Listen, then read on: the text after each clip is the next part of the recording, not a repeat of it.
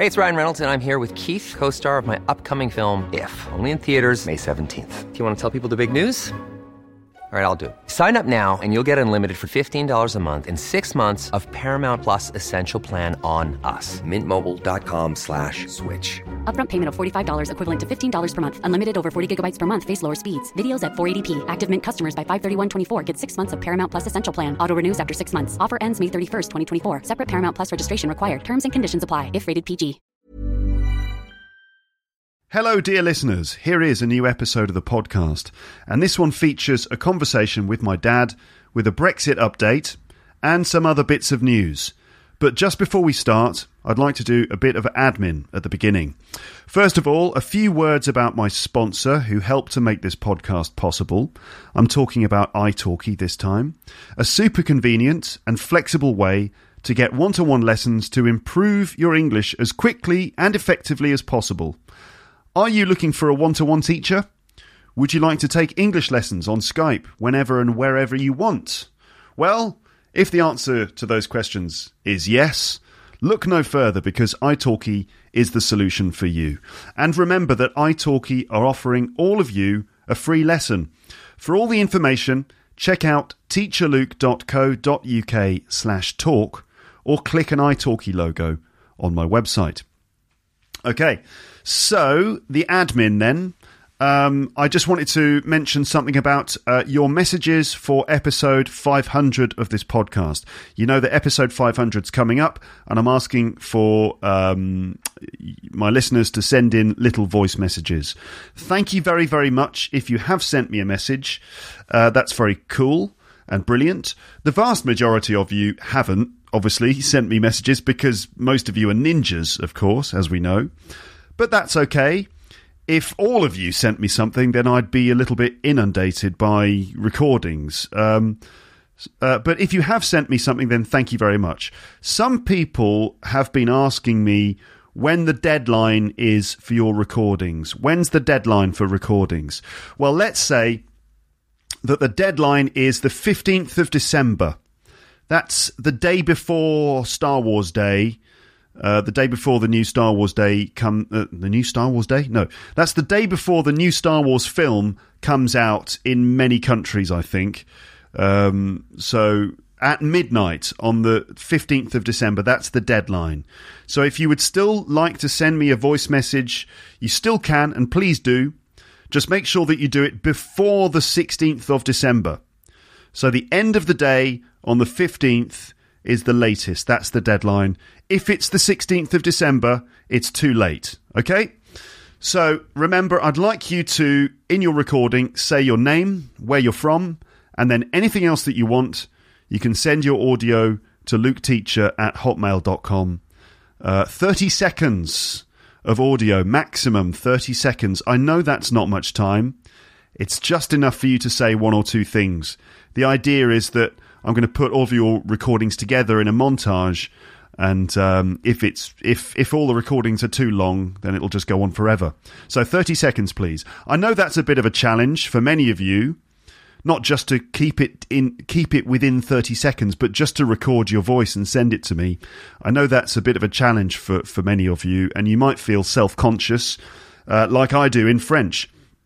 But I would still like to encourage you to do it. Let me tell you this. Let me tell you that when you listen to episode 500, which will arrive in the next couple of weeks, I expect, unless our baby arrives and life is thrown into chaos before I manage to do it. But anyway, when you do listen to episode 500 and you hear other people's voices... by the way, the episode will also contain some general rambling from me and also a cool bit of news as well. But anyway, when you hear other people's voices in episode 500, you will kick yourself if your voice isn't in there too. So go ahead and send me something, luketeacher@hotmail.com. Okay? Next bit of admin is this. Do I have any listeners in Prague? Well, I'm sure I do. But if you're in Prague, then this is a message for you. So Zdenek Lukas, the guy behind Zdenek's English podcast, is interested in organising a meetup in Prague. He's really into board games, and he often uses them as a tool for teaching English. I think it's a really good idea. Using board games is a really fun way of interacting with people, and it involves lots of communication. So board games are a great way of practicing your English. So Zdenek is really into board games. He's an English teacher himself. And apparently there's a cool board game cafe in Prague where people get together and play board games with each other, which sounds like a really good and fun idea. So, yeah, I love board games too, and I think they're a great way to socialise. And, as I said, they can provide a fantastic medium through which you can practice communicating in English in a very fun way. Also, this board game cafe is called Bohemia Boards and Brews, and it was set up by an American guy in Prague. Apparently, a lot of English native speakers hang out there. So it sounds like the perfect place to have a Lepster meetup. In fact, Zdenek has already organised a few meetings there in the past. So basically, if you are in Prague and you're interested in this, please get in touch with Zdenek. He needs to know how many people are interested before he can go ahead and book the cafe. So get in touch with Zdenek, then he can sort of make some plans for a meetup, okay? So please send Zdenek an email. You can just say, "Hi Zdenek, I'm interested in a meetup in Prague." That's it. That's all you need to do, really. Just get in touch with him and just say that you're interested. And you can send your email to teacherzdenek@gmail.com. Teacher, obviously, Teacher. Zdenek is spelled Zdenek. So Teacherzdenek @gmail.com. All right? Okay, so that's all the admin done. Let's now start this new episode. You're listening to Luke's English Podcast. For more information, visit teacherluke.co.uk. So, hello everyone, here's a new episode of the Rick Thompson Report on Luke's English Podcast. It's been a while since the last one of these. If you've never heard a Rick Thompson Report on the podcast before, these episodes are when I talk to my dad about the news, usually politics, and especially Brexit. It started last year when I spoke to Dad about Brexit in an effort to explain the subject and to see what kind of language would come out of our conversation. People told me that they liked hearing my dad's comments, and so we made it a more regular feature on the podcast. My dad has a clear voice, and he's able to explain these complicated political stories in a fairly coherent way. Also, he's a former journalist who likes to keep up with the news. He's very well informed, and so he's a good person to talk to about this kind of thing. It's no secret that my dad believes that the UK is better off in the European Union, even if the EU is by no means a perfect institution. He thinks the UK should be part of the EU, and I have to agree with him. Now, this is not the BBC. We don't have a duty to try and present a balanced view on these things, although I do think it's really important to deeply consider both sides of the argument. But this isn't the BBC, so we can give our personal opinions, and after plenty of consideration, we think that leaving the EU is an unnecessarily reckless thing to do, and we often wonder about the motivations of the people who campaigned and voted for it in the referendum in June last year. Since the referendum, Dad and I have followed the story of Brexit on this podcast in episodes of the Rick Thompson Report. If you want explanations of the specific language of this topic, so if you're listening to this episode and you're kind of not entirely sure about some of the terms or the concepts, certain words and things, I suggest that you go back into the archive and check out episode number 352, which was called Brexit, Key Vocabulary and Concepts. In that one, I go through some of those concepts and terms in some detail and try and explain them a bit. That might help you understand the language. But as a recap for Brexit, the story, here is that story so far. Okay, I'm going to try and keep this brief and yet informative. All right. So the Brexit story so far.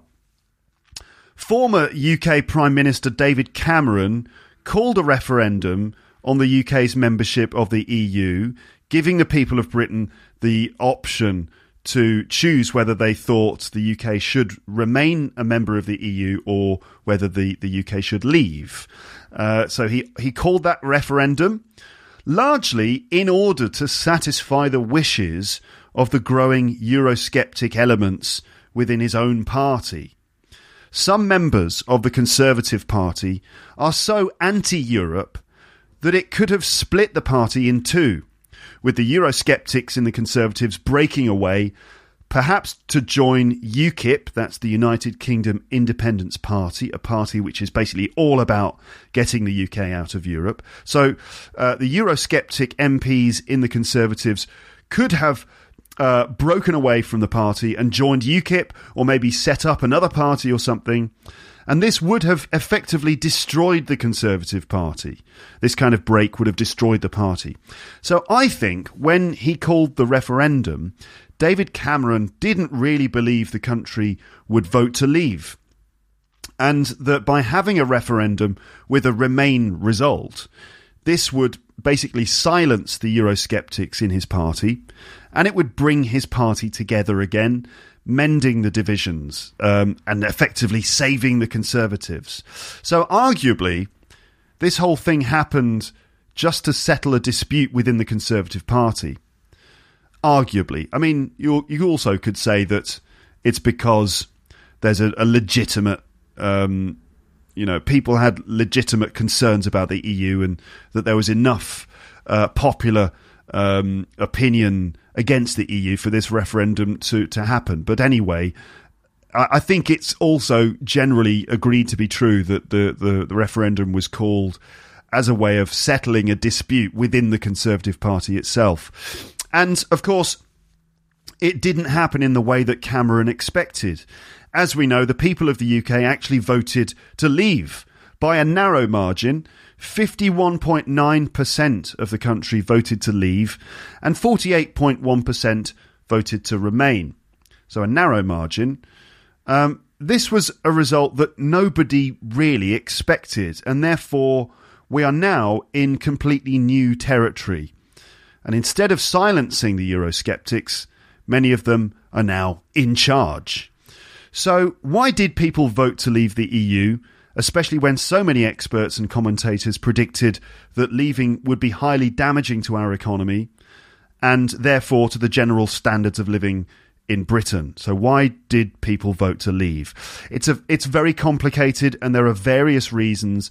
Partly it seems to be about immigration, that many people see the European Union as a gateway through which immigrants can come into the UK. And many people think that immigrants are bad because they take jobs away from local British people, and they bring with them a culture which is considered to be incompatible with life in the UK, namely the culture of those people coming through Europe from Arabic nations where Islam is the main religion, and that preventing these people from coming is more important than pretty much anything else. Like, for example, it's more important than being part of the European marketplace, having access to all the European Union protections and programs, and more important than being able to travel freely throughout Europe and so on. These are the reasons why many people voted to leave. Also, many Brexiteers or Brexiters see the European Union as an undemocratic institution threatening the independence or sovereignty of the United Kingdom. Others think that the UK pays too much money to the EU and that it's an unfair arrangement, and that we could be better off making trade deals with the rest of the world instead of Europe. None of those people, or none of the campaigners for leave, ever talked about the various benefits of EU membership, which would be lost if we left. So, all those reasons for leaving the EU that I mentioned there are completely debatable and questionable, and are considered by many people to be simply not true. Is the European Union really an undemocratic institution? It's confusing. It's complicated, but is it really fair to say that it's undemocratic? There may be some slightly undemocratic aspects of it, but it's not wholly undemocratic. You could say the same about most governments or most parliamentary systems in nations in the European Union. Is the EU any more undemocratic than the UK's own political system? A system that includes a whole chamber in the House of Commons full of lords that are not actually elected by people. So is the EU more undemocratic than the UK's parliament? Also, is EU immigration that bad for the country? The majority of EU citizens coming to Britain come from European nations and bring with them skills that contribute to UK life. For example, we're talking about nurses and doctors who are actually vital to our national health system. Will closing the doors to the EU really stop Muslims from coming to the UK? Aren't many of the terrorists who launched attacks on the UK born and bred there? I ask those two questions because, you know, this is the sort of tone which is taken by many of the people who believe we should leave, that they think that it's a way to protect us from a sort of dangerous religious ideology. And anyway, what's wrong with Muslims? What's wrong with Muslims anyway? Now, the Brexiters, as they're often called, seem to have the position, or many of them seem to have the position, that Islam is intrinsically at odds with British life and that it's a direct threat to our culture, as if the values of extreme groups like ISIS are true of all Muslims, and that somehow getting out of the European Union is the solution to this issue, even if that means breaking away from European security services that work with the UK to monitor and prevent terrorist attacks. Now, this is very tricky territory. We all agree that ISIS or Daesh or whatever you want to call them, that these people are dangerous and awful. We also know that the words of the Quran are interpreted in many ways by different people, some more aggressively than others. But is leaving the European Union the right response to these fears? It seems like a knee-jerk reaction to the issue and an expression of a desire to just isolate from the world and somehow go back to the way things were in the past, when Britain enjoyed a more powerful position on the world stage, and generally when things were a bit more simple, when we didn't have global warming, we didn't have the banking crisis, we didn't have the threat of overpopulation, we didn't have the complexities of the internet and all the rest of it. Also, the Leave campaign was accused of exploiting the fears and emotions of the people unfairly, making false promises, like, for example, how much money would be given to the NHS, using the platform for selfish reasons. In the case of someone like Boris Johnson, for example, who's been criticised of promoting the Leave campaign purely for his own purposes. And also, the Leave campaign has been accused of generally not having any kind of plan for Brexit, beyond just saying, let's just get out and make Britain great again. Anyway, after the referendum result, the UK Parliament voted to go through with it, and so that's that. David Cameron resigned, of course, straight after the referendum result came out, effectively just walking away from the mess that he created. He had campaigned for the UK to remain in the EU, and so the argument was that he wasn't in a position to oversee the negotiations for our departure because he didn't really believe in the project. So, who took over as Prime Minister? Well, various people lined up to become the next Prime Minister, and there was a bit of backstabbing and shifting of positions, and in the end, everyone else dropped out of the leadership contest, except Theresa May. Who, by the way, also wanted to remain in the EU. So Cameron left because he was a Remainer, and he was replaced by Theresa May, who was also a Remainer. So, yes, it doesn't really make sense. That's the thing, really. Not a lot of what has happened since the referendum has made much sense, mainly because there was no Brexit plan anyway, beyond just saying, let's take back control and make Britain great again. How? Well, we'll just stop complaining and get on with it. That seems to be the plan as far as I can see. So after triggering Article 50 to formally begin the process of leaving, the UK's government, led by Theresa May, have had to start negotiating with the EU to work out the terms of the deal. The deal being basically how we're going to get out and how we're going to then kind of get back in again. Because it makes no sense to just leave the European Union with absolutely no trade deal. So what Theresa May and her team are trying to do is work out how we're going to leave and then how we're going to create a new deal with the EU in which we have some kind of trade agreement where we agree things like the movement of people and what's going to happen to UK citizens who are living in the EU and EU citizens living in the UK, and border policies between Northern Ireland and Republic of Ireland and all that stuff. So they're trying to negotiate all those things. And that's pretty much where we left things in the last Rick Thompson report, which was quite a few months ago. Since then, a long time has passed, and honestly, hardly any progress has been made, and all sorts of really difficult problems have come up. Problems which many people think might be impossible to resolve. Like, for example, what is going to happen on the land border between Northern Ireland, which is part of the UK, and the Republic of Ireland, which is part of the EU. Now, nobody wants a hard border there. When I say hard border, I mean with passport checks and visas required for movement. Also, what about the rights of people from the EU who are living in the UK and perhaps who are settled there with children and families? And what about the rights of UK citizens living in Europe in a similar situation, like me, for example? What about all of the companies that rely on trade with Europe? What will stop them having to just move their operations to somewhere in the EU when they realise that it won't be profitable to carry on trading from outside the EU? And what about the so-called divorce bill that the UK will have to pay to the EU before it leaves? The money that it owes. And what will be the impact on the UK's economy? How will this affect our economy in general and all the different industries?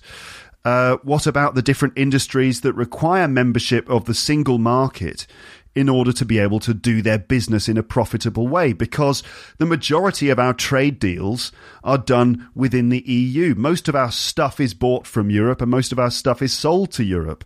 How will this affect our economy to totally uproot our trade deals? And by the way, those trade deals basically involve sort of, reduced tariffs. So where you're trading with different countries, but you don't have to pay lots of import and export taxes. And, when you trade with a country that you don't have a strong trade partnership with, it can be very expensive to pay all the taxes for getting your stuff in and out of those countries. That's what the single market is to an extent. It's a kind of an agreement where, taxes aren't imposed on those deals. So will the UK be able to make a new deal with the EU that will be anywhere near as good as the one that we have now? These are extremely hard questions to resolve, especially for the UK, and the EU is not really in a mood to make a lot of concessions to the United Kingdom. Now, they won't want to make it easy for the UK to leave with a great deal, because they need to set an example to other European nations in order to say to them, look, don't you think about leaving too? We need to stick together. So it's going to be a very tricky negotiation, especially for the UK, who aren't in a great position to get concessions from the EU. But as I say these words, the UK government and representatives from the EU are negotiating these issues while the clock is ticking. And the clock is ticking because in 2019, the UK will be leaving the EU, whether there is a good deal in place or not. Okay, and you may have heard the expression, no deal is better than a bad deal, which is what people like Nigel Farage from the UK Independence Party has said, suggesting that if we fail to get a decent deal in the negotiations, that we should just leave with nothing, which sounds like a pretty reckless thing to do to me. So I spoke to my dad yesterday evening for this podcast, and we talked about all of this. And you'll hear that my dad is very doubtful that Theresa May can get a good deal here. Maybe he's being pessimistic. Maybe he's being realistic. I don't know. You can decide. But immediately after our recording yesterday, during the night, Theresa May and EU negotiators actually made some progress. And the EU have now decided that they can proceed to talk about the future relationship between the EU and the UK. If you've seen the news today, you might have seen the story that significant progress has been made in the negotiation. That's the breaking news this morning on Friday, the 8th of December. This basically means that the EU have said, and since I talked to my dad, like literally last night, the EU said, OK, we can do a deal. This is the first major step in the negotiations, a bit of progress, and this includes promises that there will be no hard border between Northern Ireland and the Republic of Ireland, although the specific details will need to be agreed in the coming months, and they only have a few months to negotiate everything. And although the EU have said, OK, well, let's do a deal, the Irish border issue hasn't really gone away. We still don't know how goods and people will be treated between Northern Ireland and the Republic of Ireland. We still don't really know. All that's been said is like, yeah, OK, don't worry, there won't be a hard border. But God knows what the other option will be. To get a sense of how tricky all of this is, and to get all my dad's points of view, then listen on, because you will hear my dad expanding on it a bit. So things have already changed in this situation since we recorded the conversation yesterday. That's just the way things are. We're on shifting sands, as you might say.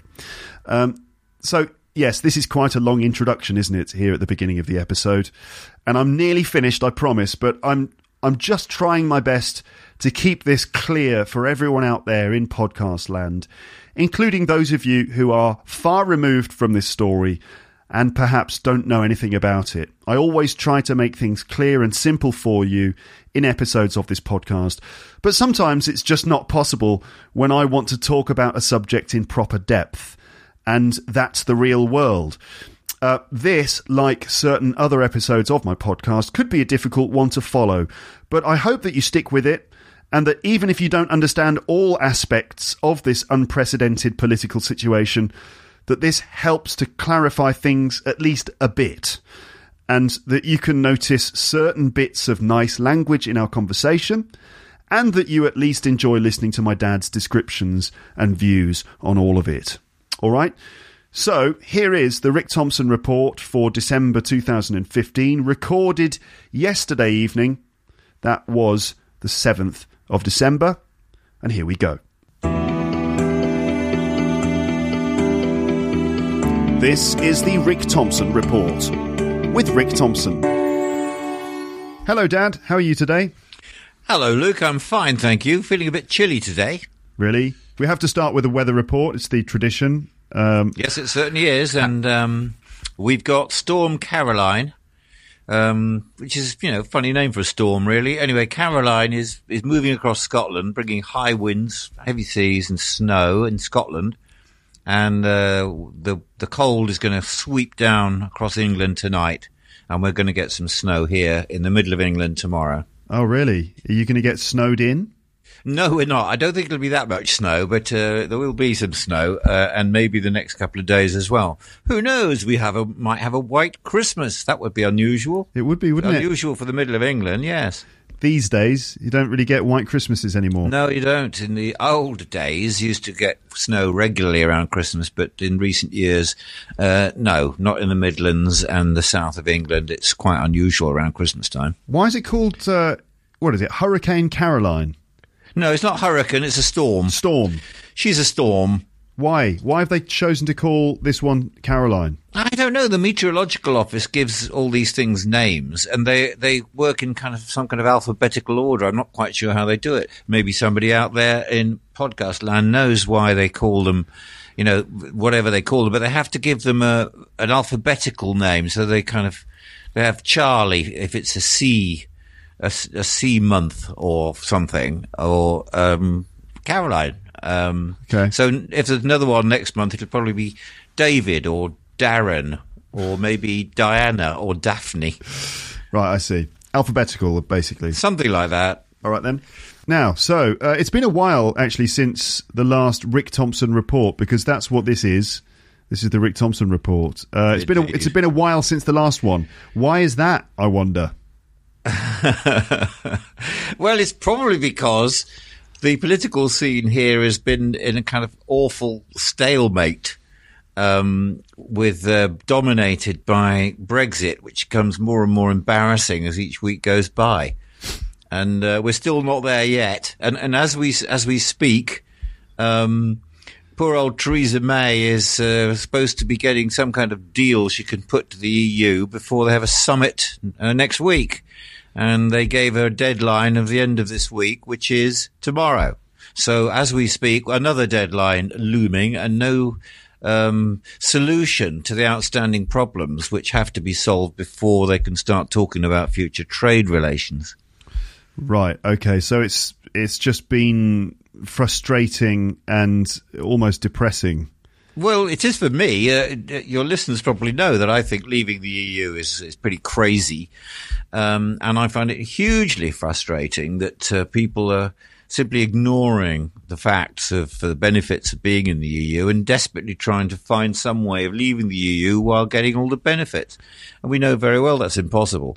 So yes, it's hugely frustrating. And the thing that happened recently was that the Prime Minister, Theresa May, rushed off to Brussels to have a crucial meeting with the President of the European Commission, Jean-Claude Juncker, to say, right, we have settled the 3 issues that you needed to have settled before we can move on.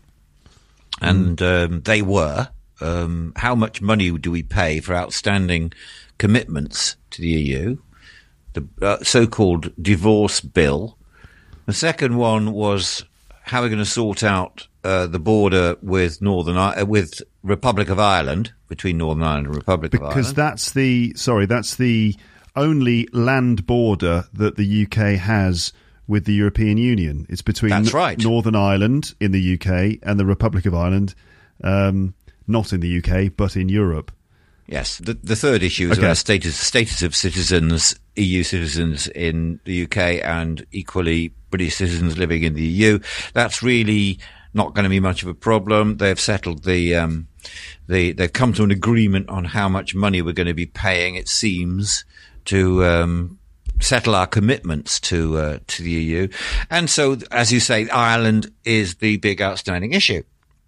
And, if you return to having an actual border across Ireland, that would be disastrous and nobody wants it. Why would it be disastrous? It would be for several reasons. One, that there has been free movement across the island of Ireland for a long, long time. This border has got hundreds of little roads and lanes and some farms that straddle the border, and people do lots and lots of business across that border like it doesn't exist. And it has been during the violent troubles in the 70s that it was guarded by military guard posts because they thought that the IRA were getting support from Republic of Ireland, and they were suddenly these guard posts became prime targets for the Irish nationalists. Because the issue that, just in case anyone isn't completely aware of it, the issue is that there are some people in Northern Ireland who believe that Northern Ireland should be part of Ireland, that Ireland should be United, that's right. And then some people who live there who think that Northern Ireland should be part of Britain. And so, and that people feel so strongly about it, like they do in many other areas in the world in similar situations, that they, would take up weapons and fight for their cause. Yes, it was a very, very nasty, troubled time when it became violent, and it went on for a long time. The two groups you talk about in Northern Ireland are known as the Republicans, who want the whole island to be the Irish Republic, and the Unionists, who say Northern Ireland will forever be part of the United Kingdom. And the Unionists are mainly Protestant, and the Republicans are mainly Catholic. The Unionists have a majority in Northern Ireland. There are more of them, and they have more representatives. And so the idea that they would accept anything that suggests that Ireland is moving towards being united upsets them a lot. So if there isn't going to be a border across Ireland, which nobody wants, Northern Ireland doesn't want that either. Republic doesn't want it. The EU doesn't want it, and London certainly doesn't want it. But don't the Unionists? How do the Unionists feel about it? Because they think that Northern Ireland should be part of Britain and not, the rest of Ireland. Are they sort of a bit more okay with having a hard border there? No, they don't want a hard border. Yeah, nobody wants a hard border. It'd be bad for their citizens. It would be very awkward. It would bring back inflamed tensions which have been settled for a long time. No, they don't want a hard border, but they also don't want a border in the Irish Sea. They don't want to imagine that people moving from Northern Ireland into mainland Britain are seen as having to cross some kind of border for trade or people. So it seems to me to be a completely intractable problem. You either have no border at all, or you have a border at Ireland, which nobody wants, or you have some kind of border between Northern Ireland and the UK, which is impossible to accept. And you have to remember that the Unionists' main party in Northern Ireland, the DUP, their 10 members of Parliament are keeping Theresa May in power by supporting the Conservative Party. It is a total mess. And no one seems to be able to come up with a solution which will satisfy everybody. That was the last thing we talked about in the last Rick Thompson report. That was just after the general election, the snap general election, the election in which everyone expected the Tories to win by a landslide victory, but they didn't. And they ended up having to do a deal with the DUP, this unionist party from Northern Ireland. The deal is that those 10 MPs, is it? Yes, those 10 MPs would basically kind of support the Tories in their voting in Parliament, and in return, the Conservative government gave them a huge payment. It was a rather crude £1 billion injection of funds into Northern Ireland to do things that the DUP wanted done in Northern Ireland. So they bought. I don't know quite what I said on the last time we talked about it, but I think I mentioned a sack of money would be offered up to get their support in Parliament. They are instinctively supportive of the Conservatives. The right-of-centre Conservative government is actually called the Conservative and Unionist Party. That's their actual technical name. Oh, is that the government? They are the Conservative and Unionist Party. So they stand for the union themselves. Right, I see. Okay. So the issue is that Theresa May went to this meeting with Claude Juncker. Yes, it was quite dramatic. She had to break off the meeting because she got a message saying the leader of the DUP, the leader of the Democratic Unionists in Northern Ireland, was upset, was on the phone, and she had to talk to, she's called Arlene. Come on, Arlene Foster. And they'd only just seen the text that Theresa May was offering up to the EU, and they were upset. They said, no, we can't possibly agree to it. So the talks were broken off. Sorry, what was the text then? What was the proposition? It was about alignment. It's very difficult. It's all about complicated diplomatic words. But in effect, it was saying that Northern Ireland would have a separate status on trade from the rest of the United Kingdom. Ooh. They were going to align them with the EU in a way that was matching the Republic of Ireland. So therefore there'd be no need to have any kind of border checks because they would be working on the same rules. Well, that's all very well, but suddenly Scotland, which voted to remain in the EU, says, well, if they get a special deal, we'll want one too. And actually Wales did too. And so did London, which voted to remain. I mean, this is ridiculous. So, what exactly they are going to come up with, I do not know. But everybody is running out of patience. And, it may be we stumble to this EU summit without any agreement on this main issue. And therefore trade talks can't start. And we're sort of running out of time. The big business people here say we're supposed to be actually out of the EU in March 2019. So it's less than 18 months away. The amount of work to be done between now and then is frightening. And they say we're not ready for it and it will be a disaster. One of the leaders of the financial sector in London saying yesterday that they estimate it'll immediately lose 75,000 jobs from London as big businesses, banks and insurance companies all move their people inside the EU to Frankfurt or Paris or wherever. So what Brexiters would say is that this is a sacrifice worth making. No, they say it's nonsense. Wait, London will be a great trading centre forever, and people are being scared unnecessarily, and we're confident that we will have a very good deal, which will mean it completely unnecessary for anybody to move. So the Brexiteers just don't accept that the jobs will disappear. It's very difficult for me to be impartial, as I have been throughout my career when reporting things, because I'm not reporting these things anymore. You don't have to be impartial, and I can now express my personal opinion as opposed to producing a news program which has to give due weight to everybody's opinion and everybody's irrelevant. Well, I look at it now and I think that these people who are pushing for Brexit are deluded. I mean, they are just ignoring the facts.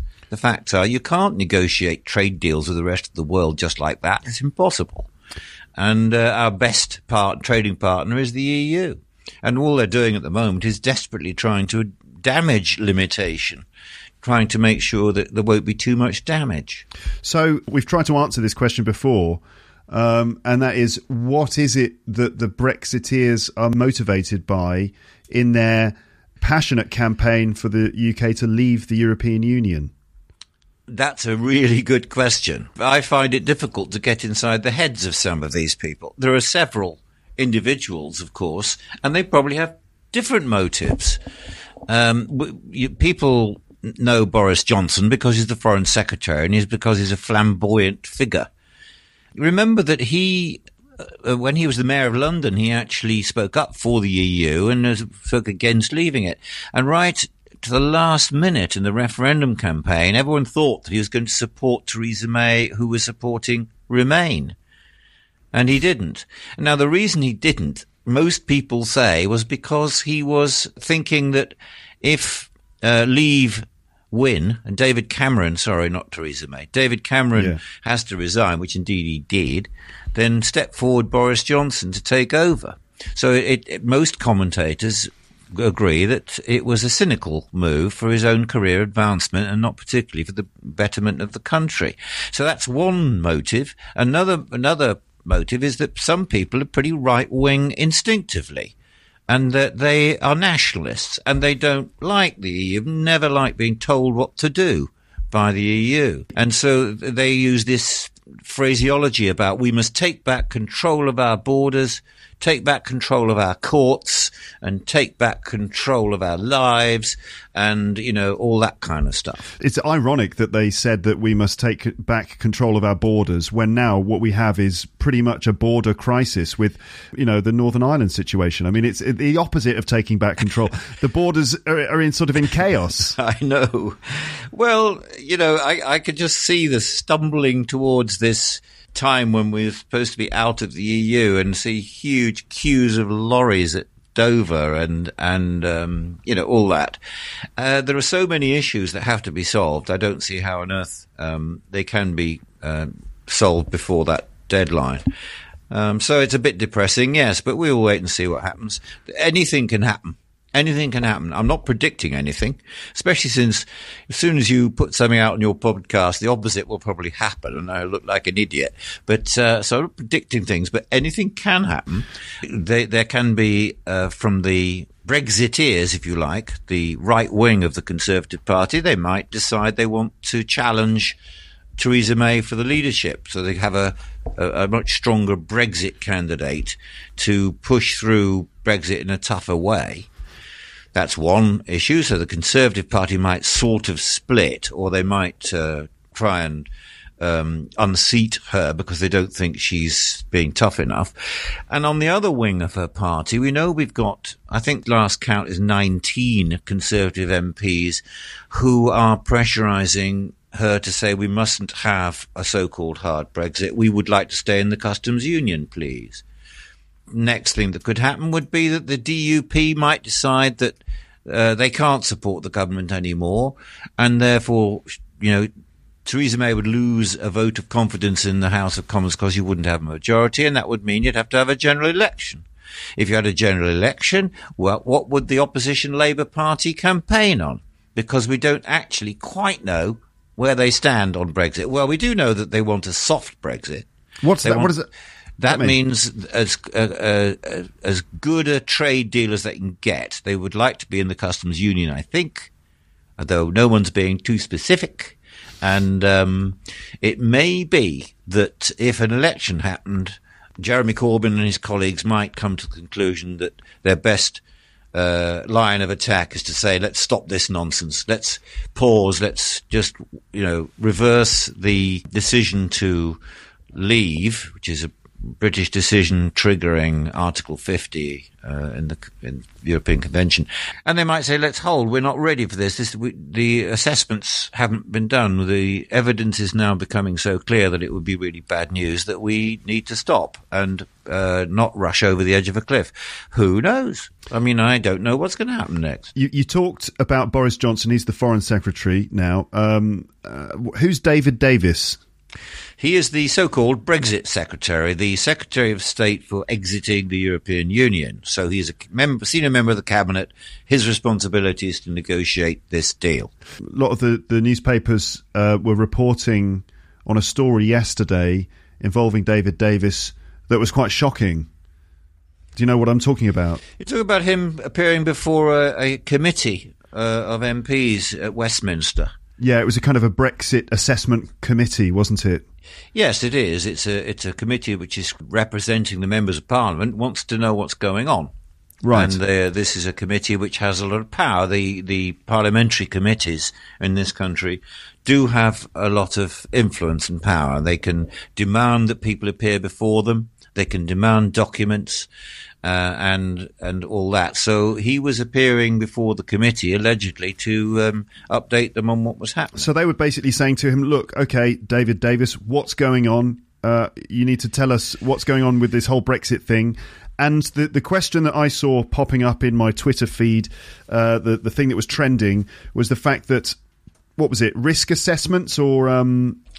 Yes, impact assessment. Impact assessment, that's right. So they asked him what impact assessments have been done on the automotive sector, on different types of industry, on different areas of the economy. What is the likely impact going to be on the country as a whole? And he couldn't answer the question because he said he didn't answer the question. Yeah, well, he said no impact assessments have been done. Yes, it's extraordinary. I mean...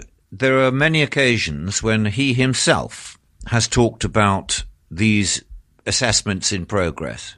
And I think he said there were 58 of them. 58 different sectors are undergoing close analysis to see what the impact of Brexit would be. And that ranges from heavy industry to agriculture to all sorts of things. And he's repeatedly said that. He said it on the radio. He said it in the House of Commons.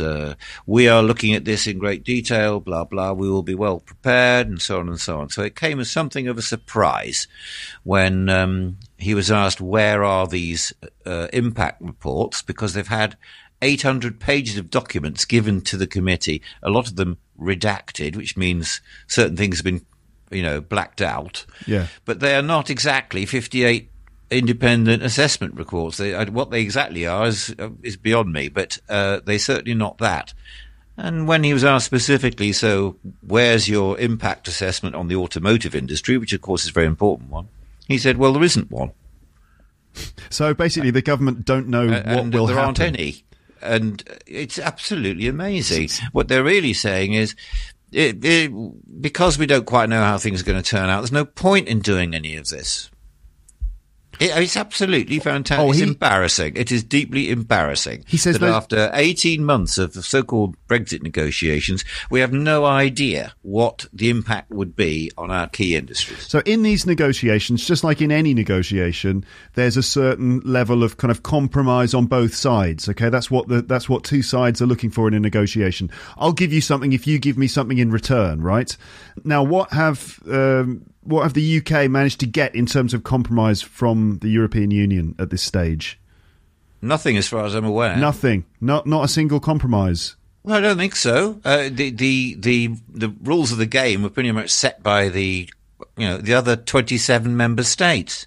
It's 27 against 1. We are the ones that are leaving. Mm-hmm. So the European Commission says, right, well, there are key things that we want settled in the first phase of the talks. The 3 things we've just been talking about, things that exercised their member states, particularly the status of EU citizens in working in the UK, living in the UK, their children, one thing or another. They wanted to know that first. Then they wanted to know what the situation would be with the Republic of Ireland, one of the 27, and they are approaching this in solidarity. They realise that it's a particular concern for the Republic of Ireland, Brexit, and so they will support them in that. And the third one was the money, because it's a complicated issue, but in simple terms, the EU commits itself to long-term projects of all sorts of different kinds, and it negotiates a budget for a 7-year plan, and a lot of these projects go beyond the 7 years. And we've all agreed these things. And if we suddenly said, well, we're not paying you any more from 18 months' time, well, a lot of these projects would be desperately underfunded, and so the other countries would either have to cancel them or they would have to pay more, which they're not going to do. So those are the 3 things that the member states of the EU wanted to settle first, and then we would move on to a future relationship on trade. And we haven't got there yet. Okay, great. Yeah, I know. I mean, your listeners will probably think, if we thought the UK was an efficient country. Well, yeah. All I can say is that there's nothing been like this before. Nobody has left the EU before. Nobody even thought that anyone would want to leave the EU before. And it's uncharted territory, as we say in England. I keep English. Trying to put myself in the shoes of the Leave campaign, or anyone who wants us to leave, and just reading. I keep looking up the threads on Twitter where there are arguments and discussions going on. I read the press, written by the people who think we should leave. And a lot of the things they seem to say are, look, we just need to, stop complaining and get on with it. That's one of the things. Yes, we need to just get on with it. I don't really know what that means. What does that mean, though? I don't know, Luke, but that's certainly what they say. And of course, they are stoked up by elements of the press. The newspapers here are overwhelmingly anti-EU, though I have to say some of them have changed their tune a bit of late. The Times is being much more rational these days. And if you take a popular newspaper like the Daily Express, which is actually owned by UKIP supporters, UKIP being a UK Independence Party that provoked us into this Brexit, they will splash their front page, saying, "Don't pay them a penny, just leave." Well, thank you.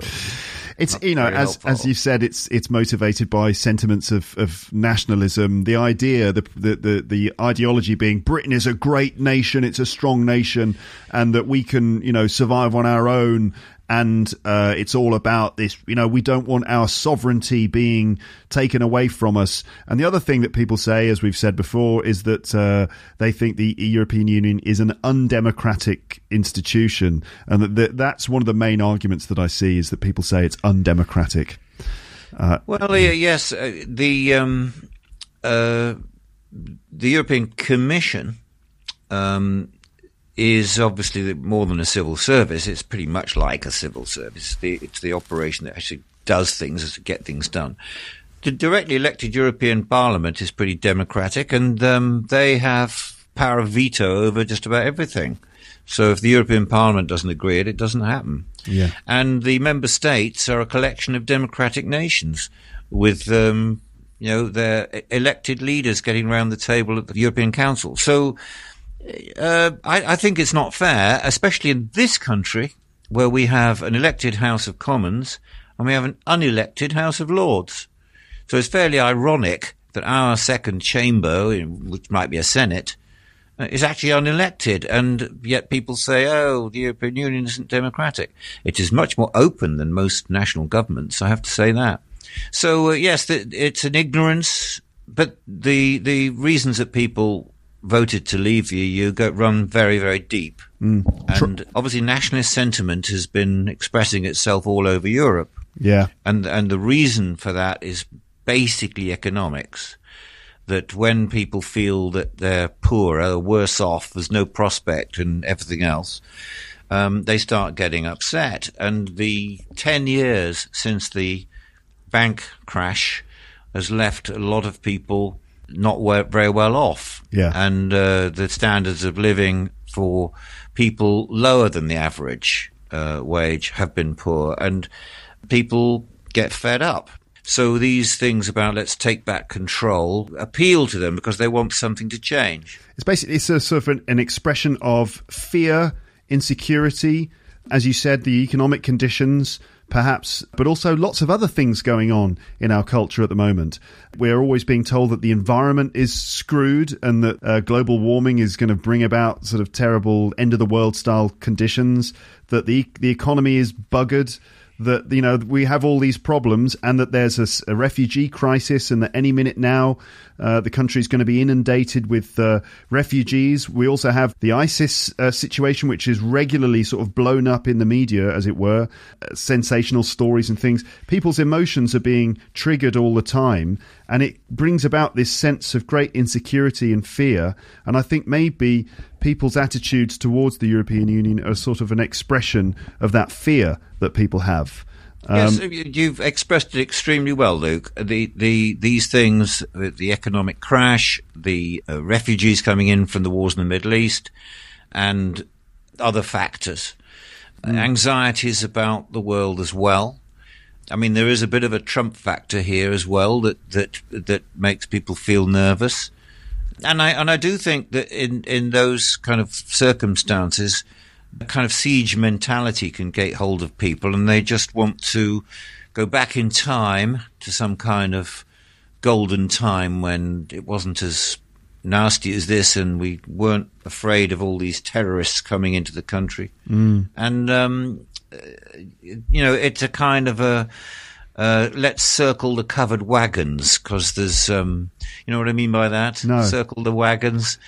Oh, it comes from the old cowboy films where when the Red Indians, as they used to be called, the Native Americans come running down from the hills to attack the wagon train, they form a circle to defend themselves. And it's a phrase now. You're getting your wagons in a circle is a kind of going back into yourself, is defending yourself against threats from outside. Yeah, it's quite a tricky time. And we've seen it in the past that when conditions are like this, that all sorts of dodgy things can happen, as we've seen in the past. I'm talking about, I'm talking about things like circumstances that led up to things like, World War II and the rise of the Nazis in Germany. Yes, I mean, we don't want to make everybody feel terribly anxious, because I think we're a long way off that. And but there are parallels. There are certainly parallels that when somebody pops up who is an extravagant strong man who promises people everything's going to be great, if just follow me.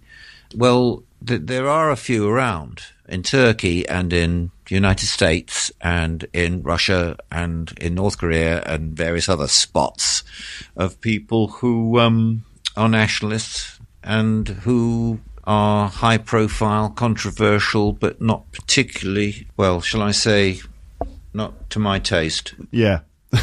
Not your cup of tea. Not my cup of tea. I was going to say, what about Trump? But well, it's difficult to know about that. I mean, people are now shrugging their shoulders. I mean, it seems to me still extraordinary that the United States has got him as their president when you look at all the presidents of the past, going back in history. And I think it's a great pity. But it's also ironic for Brexit, if we go back to that subject, because just at the moment when we were saying, right, we'll forge great new trade deals around the world. It's a global market out there, and China's expanding and India's expanding and America is the biggest economy in the world, and so we'll strike out the deals. Well, suddenly they have a president who has an America first policy and isn't interested in anybody else, isn't interested in doing that kind of deal unless it's really good for America, which means it wouldn't be terribly good for us. And also, there's a bit of a rift between the UK government and Trump's administration at this moment. Yes, they used to, for many, many years, talk about the special relationship, that America was our closest ally, and that in Europe, Britain was their special ally. They even used to talk about us as being their aircraft carrier off Europe. And that special relationship has served Britain well in the past. I don't think it exists anymore. And I don't think the Trump administration cares two hoots about a special relationship with the UK.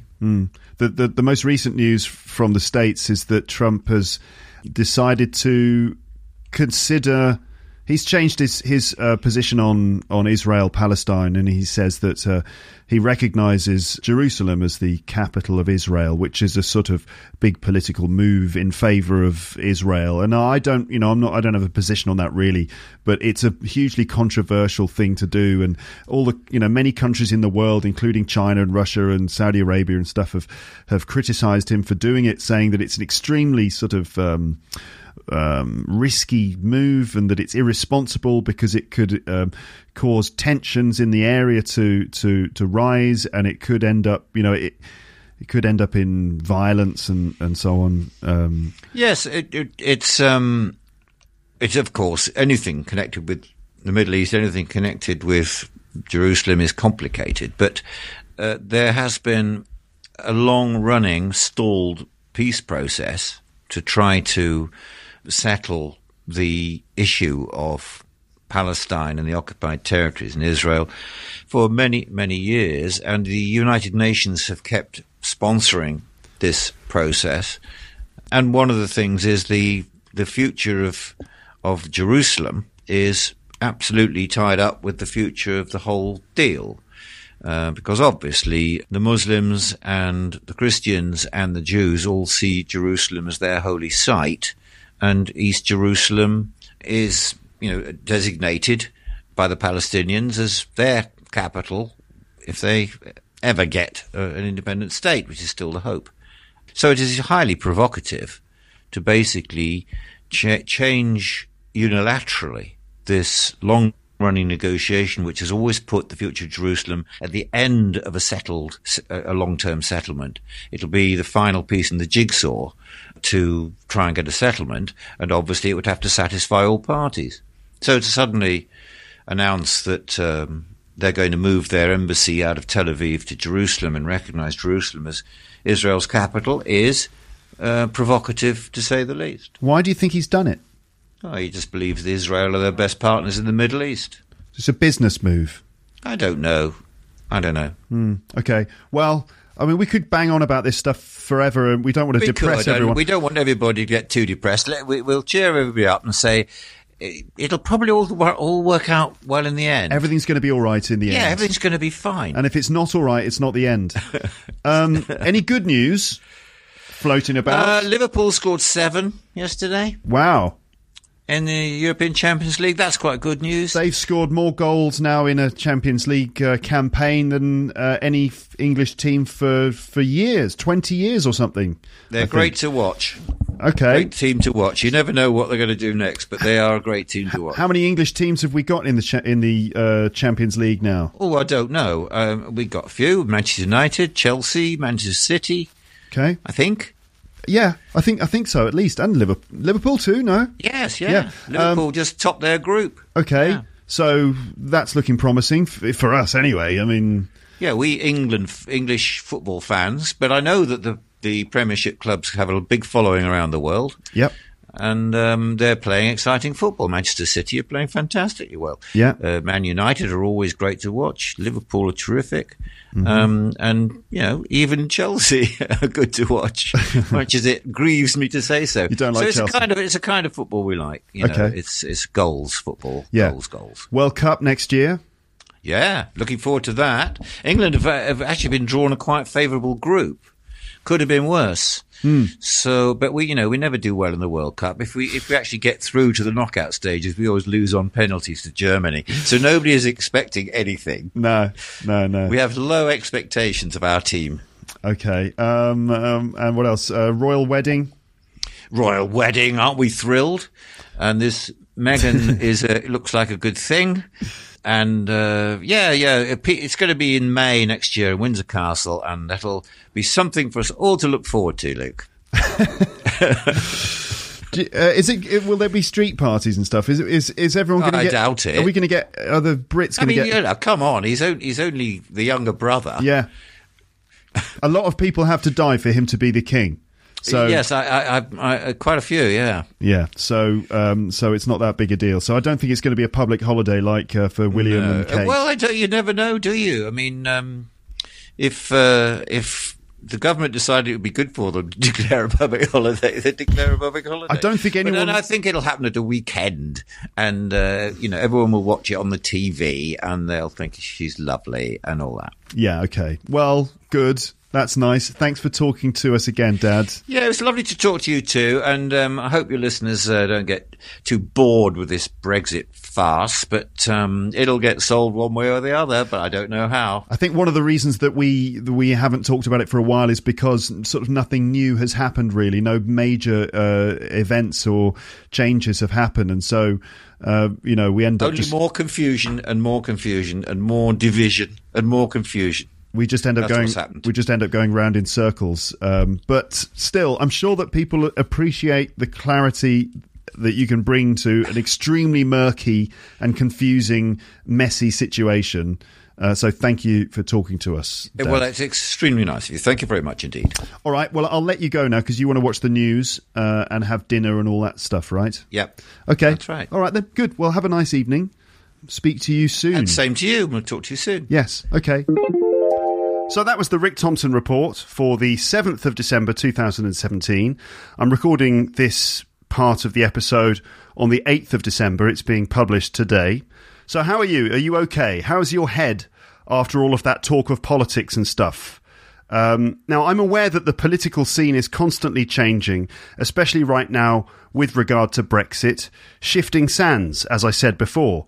So by the time you listen to this, things may have changed a bit, including the announcement today that Theresa May has achieved a preliminary agreement in the negotiations. Apparently they were negotiating all night, and this morning we woke up to the news that some sort of preliminary agreement had been made.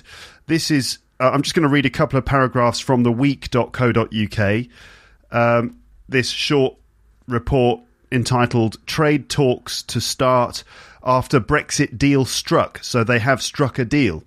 The UK has reached a draft agreement with the EU on the first phase of Brexit talks following a long night of negotiations. Theresa May flew to Brussels this morning for a meeting with European Commission President Jean-Claude Juncker, who said negotiations could now move on to the terms of the new UK-EU trade deal. May has promised that there will be no hard border for Ireland.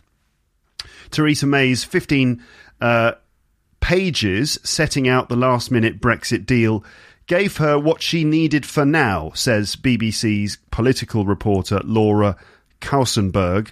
But this is a political agreement, not a practical one that answers every single question. So basically, all the specific details still need to be worked out, and there are a lot of them. But this seems to be, I guess, the first bit of progress that we've seen in the negotiations so far. Let's see what happens. I wonder how things will turn out. I really hope that things turn out all right in the end, basically. So that's the end of the Rick Thompson report then. No vocabulary to go through here at the end of the episode, although you heard quite a lot of expressions relating to international relations and politics in our conversation, but I'm not going through vocabulary here. For this episode, I can't do a vocab review because I'm just a bit pushed for time today, and I want to get this episode published as soon as possible so that I can get back to work and all that sort of thing. So, sorry, no vocab.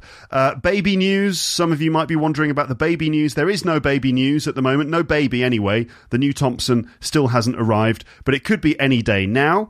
Pod news or podcast news. I have already recorded episode 499, and that will be all about the royal wedding between Prince Harry and Meghan Markle. You heard my dad and me briefly touch on it in our conversation, but the next episode will be a full episode all about the royals, with a discussion about Meghan Markle and Prince Harry, a conversation about the royal family, and a royal family quiz. So everything you wanted to know about the royals and the royal wedding. And in that one, in that upcoming episode, I'm joined by Amber. So you will get to hear her lovely voice on the podcast again. And then after that, it's episode 500, of course. Now, I wonder if I will be able to work on that episode and get it published before Thompson Jr. arrives on the scene. If I'm unable to get episode 500 out by then it might take a little while for that episode to arrive, but we will see. In any case, I will speak to you again on the podcast soon in episode 499. Another thing also, remember Oliver G from Australia? I talked to him on this podcast recently. Well, I was on his podcast, The Earful Tower, which is all about Paris. I was on that podcast yesterday, and we recorded an episode recently all about the Paris Metro. And that episode actually was recorded while the two of us were riding on the Paris Metro. It was quite fun. We talk about our observations of the Metro and also some of the funny things that I've experienced during my many hours spent travelling around the city underground in most of the time on the Metro. You can listen to that by going to theearfultower.com. I think I might also publish that episode in a post on my website too, so that if you're an email subscriber, you'll get the link in your inbox. So if you are subscribed to the email mailing list, you'll probably see that appearing at some point soon. And if you're not a member of the email list, then, why not join up? Just go to the website, teacherluke.co.uk, and you can just fill in the little form in the top right-hand corner of the page. And then when you've sort of, what's the word for it? When you've kind of verified the email that you'll receive first, you'll then start receiving little email notifications when I upload something. Usually that's episodes of the podcast, but it could also be little bonus things, like, for example, when I'm featured on other people's podcasts and if I upload a video onto YouTube or something along those lines. So sign up to the mailing list and you'll be able to... What will you be able to do? You'll be able to find the episode of The Earful Tower where the two of us are on the Metro talking about the Metro, which I suppose would be quite a fun thing to listen to when you're on your metro system in your country. So let's say if you're in Moscow and you're travelling on the apparently incredibly beautiful Moscow Underground network, it could be quite fun to be listening to me on the Paris Metro while you're on the Moscow Metro. It would be sort of like Inception for public transport sort of thing. Anyway, join up to the mailing list and you can get notifications of extra stuff like that. Okay, thank you very much for listening to this one, and I'll speak to you again on the podcast soon. But for now, it's time to say goodbye. Bye.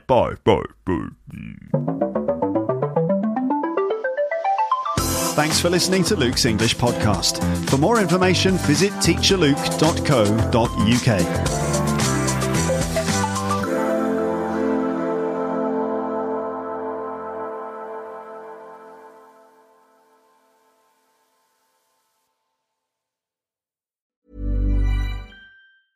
Planning for your next trip? Elevate your travel style with Quince. Quince has all the jet-setting essentials you'll want for your next getaway, like European linen, premium luggage options, buttery soft Italian leather bags, and so much more. And is all priced at 50 to 80% less than similar brands. Plus, Quince only works with factories that use safe and ethical manufacturing practices. Pack your bags with high-quality essentials you'll be wearing for vacations to come with Quince. Go to quince.com/pack for free shipping and 365-day returns.